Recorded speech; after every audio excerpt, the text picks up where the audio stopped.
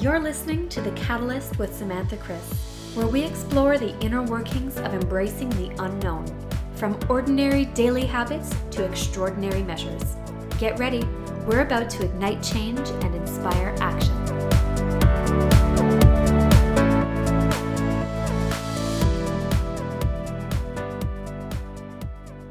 Today we're joined by culture strategist Erin Willett. Erin founded her company, the Tap-In Team, in 2015. The Tap-In Team is a collective of strategists who work with leaders in growth phases to help them nurture communities that are creative, inclusive, and magnetic. Erin and her team intend to change the way companies do business by leading with self-love, emotional intelligence, and collaboration. Erin invites leaders to ponder how their own individuality influences and impacts the cultures they build around them, and is here today to help us with just that. Erin, welcome to the show. Thank you, Sam.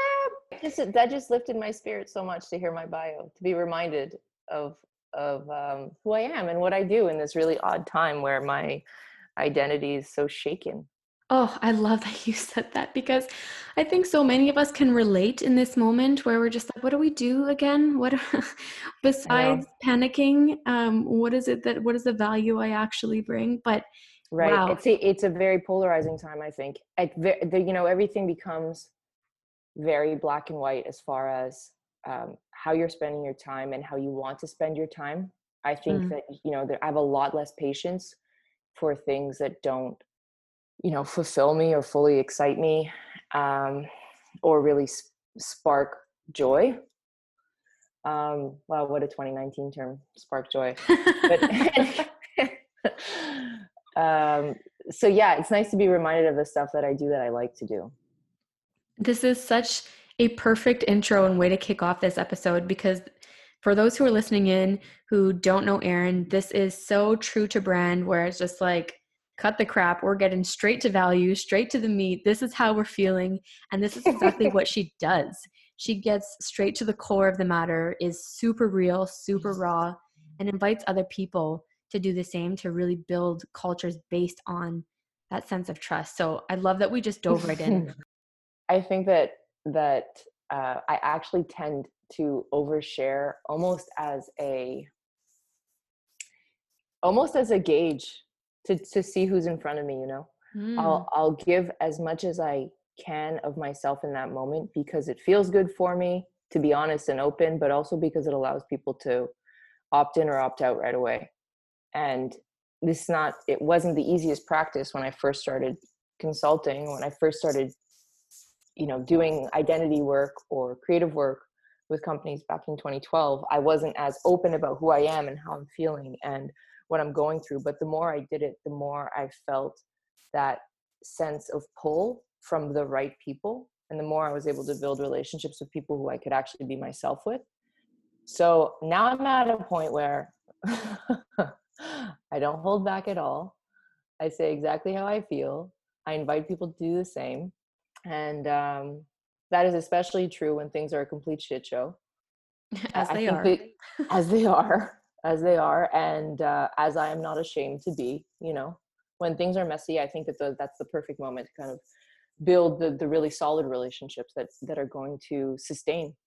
And you bring up a really good point, is that things are messy right now, and I've seen a huge shift in the way people show up. People who otherwise would not feel comfortable being vulnerable, would not feel confident in leading with emotion, who have broken down in meetings, who are challenged in unprecedented ways, and it has almost given them permission to express themselves fully. And I would really, really love your opinion.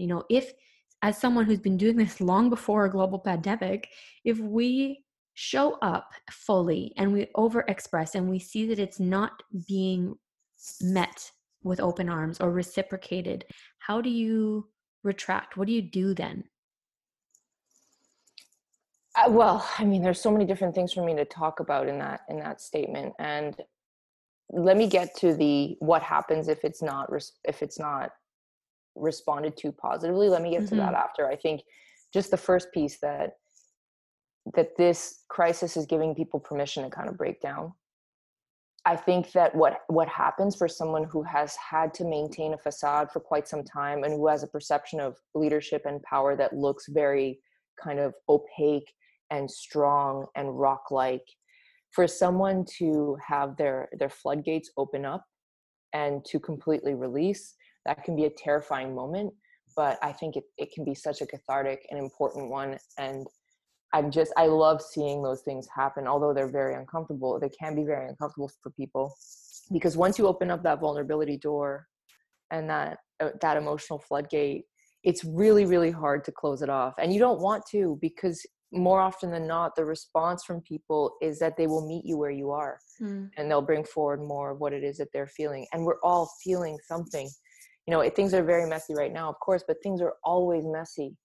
And there's this perception that there's a perception around business that mess does not happen, or that mess is controlled, when in reality, like, we're just sweeping mess underneath the rug, or we're shoving it into a metaphorical closet and like jamming everything in there, closing the door when visitors come by. But mess is always happening, and it's constant. So right now the dial is turned up, the floodgates are opening for sure, and people are getting permission to release, because there's a collective understanding that we're all going through something. Right. I think that this is a gift. But back to the idea of what happens if you open up and it's not received. My experience is that it's always been received. And then if you're not being received in a moment of honesty and humanity, then you're not around the right people, or you're involved in a culture dynamic at your workplace that is desperate for the shift that you're about to bring to it. Right. Yeah, I think we would be surprised, I certainly have been, by the response of our networks, of our peers, of people who we look up to, those who look up to us when we show up in a really vulnerable state. We build this story, I know a lot of us do anyway, that we build up, oh my God, how are they going to respond? And they can't possibly see me like this. And I'm supposed to be holding down the fort. And it's something I see with a lot of my clients, is they feel the responsibility of being that pillar of strength and don't feel like they're allowed to show that they're afraid too. And what I love about you and the work that you do is this isn't something that's necessarily new for you. This concept of vulnerability and tapping into oneself and leveraging that to nurture better leaders is something that you've focused on for a number of years already. You're so good with words, and you're just making me feel so good about myself. You're making me feel so seen, Sam. So thank you. Oh, I think that there are a few perceptions that we need to tackle in what you just talked about. First of all, the notion that the perception that vulnerability happens in these big ways, like with tears or big outbursts, when in reality, the vulnerability that will support you in building relationships sometimes happens in really small ways, like saying, how are you? I'm not doing so great today. I didn't sleep so well, or, I got into this ridiculous fight with my partner. It's kind of on my mind. It's keeping me distracted. I know I'll get through it, but I just want to mention that small, very human moments at the beginning of conversations can completely shift the dynamic in the way that we relate with people and the way that we allow others to relate with us. And the vulnerability is such a strength, because it's really not about you. In my case, I feel like my acts of vulnerability, just letting people know how I feel, it is about me, because it makes me feel better. It makes me feel more seen. It allows me to create more space for myself. But really, you don't just do it for yourself. You do it to invite other people in. And I think that we're seeing a big shift in the way that people perceive strength, which is the second perception that I want to challenge here. You said, your clients feel that sense of responsibility to be strong. But we're seeing this shift in what strength looks like. And we're in this era of connection where we're all desperate to connect with the people that we work with and the companies that we buy from, and the people that we live with. And, our personal relationships, our connections, and our personal relationships are sometimes even come secondary to the connections that we want to form in our professional lives. And what we're seeing with that shift towards this like connection era is that people see strength as a willingness to open and connect and be honest and transparent and to be collaborative and to be engaged in active listening and to be engaged in the community that you're building around you. And that like that leadership, that perception on leadership of what leadership looks like can really be seen in the way that people are hiring, in the way that employees are choosing to work with companies, in the way that people are spending their money, because we're making choices, professional choices, and we're making financial choices based on values and based on a want to connect. Does that resonate for you? Absolutely. I know that I've made those choices myself. I will choose to invest my time, my money, and my energy in companies and people and brands and initiatives that really speak to who I am as a person. It matters for me, it matters for the people in my network, and it certainly is important when I decide to align myself, whether that, with a partnership, with a new client, with a job. It is something that is not only important but has a long lasting impact, because I know that the choice that I make today is setting my future self up for success. That's the intention anyway. And operating with intention is something I'm starting to see a lot more people at least try to do, and to I be a love bit that more word. cognizant of. Operating with intention. That's beautiful. There's a business case to being more emotionally engaged as a leader and being more emotionally engaged as a company. And that exists in the fact that your market and your employees have an intense amount of decision-making fatigue right now. There is tons of choice. We have access to so much information, and we have so much choice in the way that we can spend our time and our money. And we have, unlimited access to varieties of products and types of information that we can consume.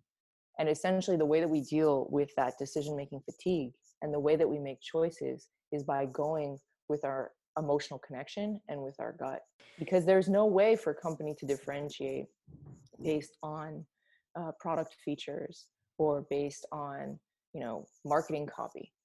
Like essentially everybody sounds and looks exactly the same. And the way that people are going to be making choices about the companies that they engage with is based on that personal connection. It's based on the values alignment. So companies are at a point right now where they need to shift into more vulnerable leadership, because they need to bring the emotions and the values and the humanity out of their teams. And the way that they do that is that they create safety for people to get human. They create safety so that collaboration and trust and communication and real idea generation can happen. And that's when companies are going to develop the solutions and the offers and the services and the products that not only solve a problem and speak to a real need, but also deeply connect with the person on the other side of the buy. So powerful. And I really appreciate your constant ability to, it almost seems just completely seamless to pull this into a business context, because you talk a lot about emotion, about emotional intelligence, about self-love, topics that otherwise, I would say, historically have not really been at the table in the boardroom. They've not really been part of the conversation, and you make it seem so no-brainer. And I mean, it kind of is to you, and I think that's really your zone of genius, is helping other companies and leaders see this as well. And It's been pardon me for interrupting. no. This topic specifically, like the language around this, the self-love, the identity, the connection, the emotions, the collaboration, community, collectivity, culture, all of these words that are really important to me. You're right. They feel like a no-brainer to me. They felt like a no-brainer for a really long time, but I've had to hone my message and my approach. And I have been, I spent probably 4 solid years speaking to people who just did not get it. Once I switched my focus when it came to my market, I was really ready to talk to people who understood the importance of culture, who understood the importance of emotional leadership. I really took that moment to just completely own who I was and what I had to offer, and to really start speaking from a place of conviction about the things that I know. You talk about cultures of, ones that are creative, ones that are inclusive, but you also talk about the concept of a magnetic culture, which I haven't really heard much before you and watching your videos and the knowledge that you bring to your audience. So can you explain what a magnetic culture is? Mm-hmm. A magnetic culture is a sticky culture that attracts and retains, and it's not a culture that you can a culture can never be kind of tied down. I think it's kind of ironic to say, like, we have a creative culture, we have a collaborative culture, we have a transparent culture, because really culture is so abstract and constantly shifting and evolving, and it moves from day to day based on the group's dynamic and emotions and the things that everyone's going through. And what I'm more interested in with my work is not so much saying we're going to build a creative culture. What I'm more interested in is saying, how can we create a dynamic here and a culture that everybody wants to contribute to and feels safe to contribute to, so that as it shifts and as it evolves from creative to less creative and transparent to more opaque, and as it kind of morphs as cultures do, that people are willing to stick through it and participate on a personal level and recognize the influence and impact that they have as individuals on the culture shift. So for Mm. me, a magnetic culture is really one where individuals recognize their own influence and impact and their own magnetism as individuals. Oof. There's going to be a huge shift in cultures given the pandemic and the state that we're in. For better, for worse, people are reevaluating how things are operating. People are getting really crystal clear on their values. They have the time to do so now, and they're starting to recognize whether or not they are truly aligned with the companies that they're with Yeah. and continuing to support.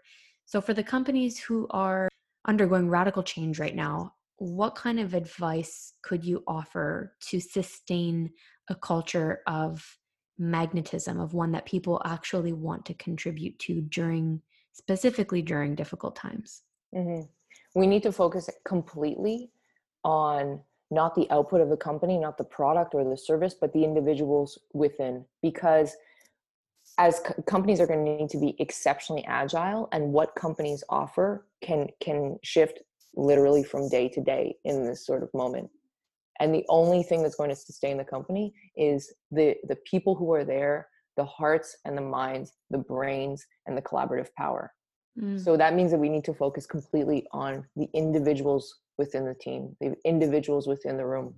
I think the way that you create a culture of magnetism is by focusing entirely on individuality, by giving room to individuality. And the way that you do that is by starting with the leaders and the decision makers. If leaders are able to become more self-aware, to become more self-accepting, and then to become more self-loving, what they're able to do is to recognize that they do not have all the answers. They're great at some things, they're not so great at others. And they can show up with a little bit more of their self-awareness and their person and their identity and their individuality to the conversations that they're having with their teams. Mm. And that means they're bringing their beliefs and their values and their opinions, and they're bringing their faults, and they're bringing their humility. And when they do that as leaders, they create an environment where others feel safe to do the same.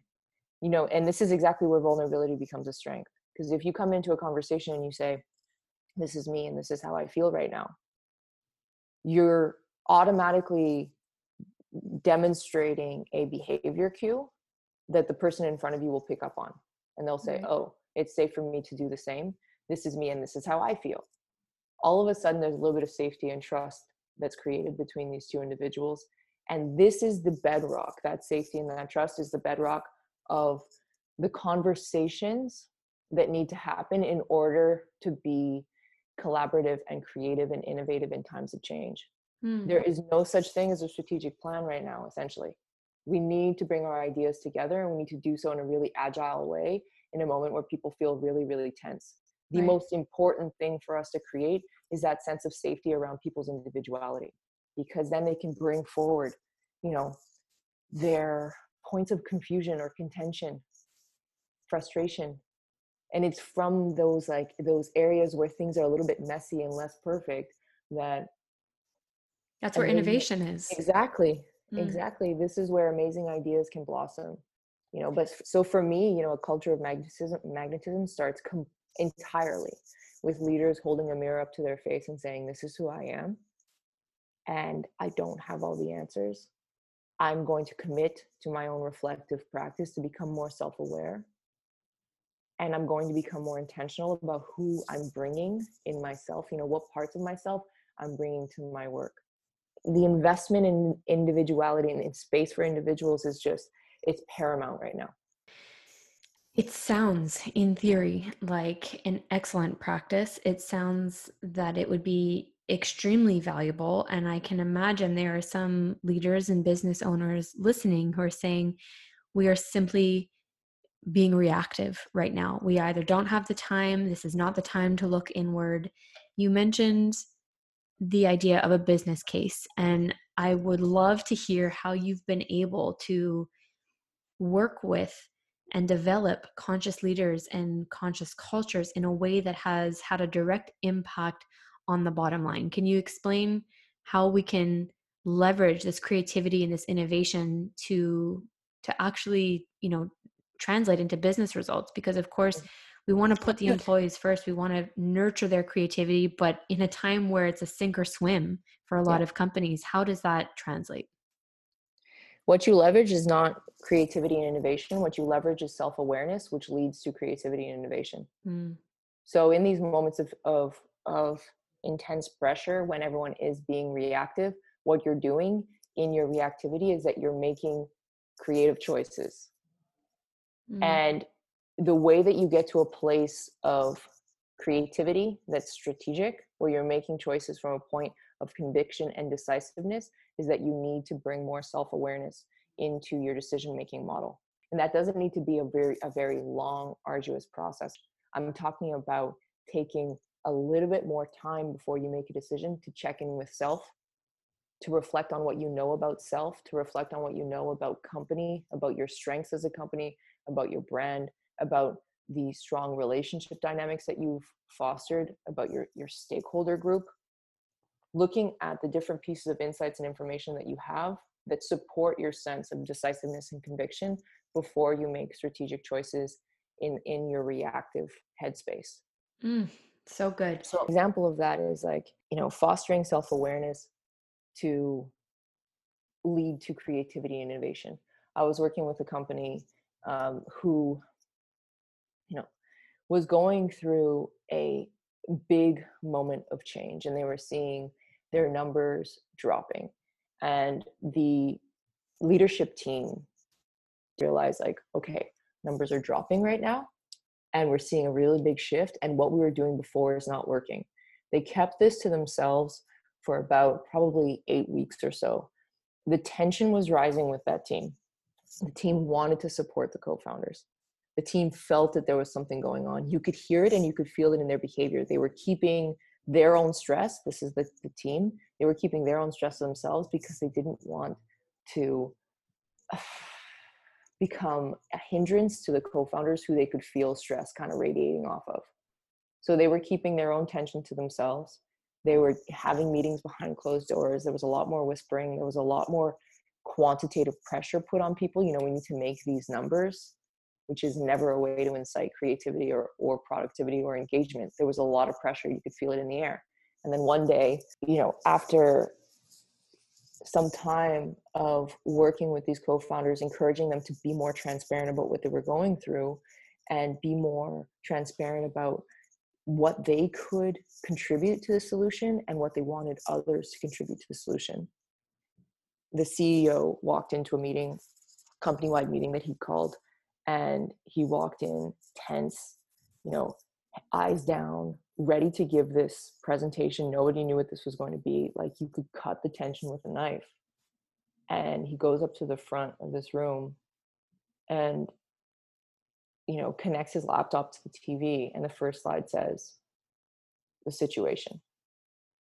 And he said, this is really challenging for me because I've wanted to keep this to myself, but I'm realizing that that's not the way for us to work as a team. It's not a way for us to be collaborative. I can feel that a lot of you are tense, you're stressed, and I understand why. And I want to be more transparent about what we're going through. And he ran through the numbers extremely transparently. And at the end was, you know, he said, this is hard for me, but I really need us to all tackle this together. And, you know, right away, multiple hands up. Listen, we want to thank you for being so, we want to thank you for being so honest. We want to thank you for letting us know what it is that you need. We're in this together. That was a response from the team. We're in this together. You know, people want to help. People want to contribute. People want to be valuable team members. People want to have all the information that's available to them so that they can make educated, informed decisions. And feel connected to something and feel bigger than connected. them. Yeah, but so the thing is that, like, the business case there around conscious leadership is that it took a lot of work for the CEO there to feel, you know, to get to a place where he recognized that his vulnerability was a strength. It took a lot of work for him to get to a place of trust with his team. And he needed to test it in that moment.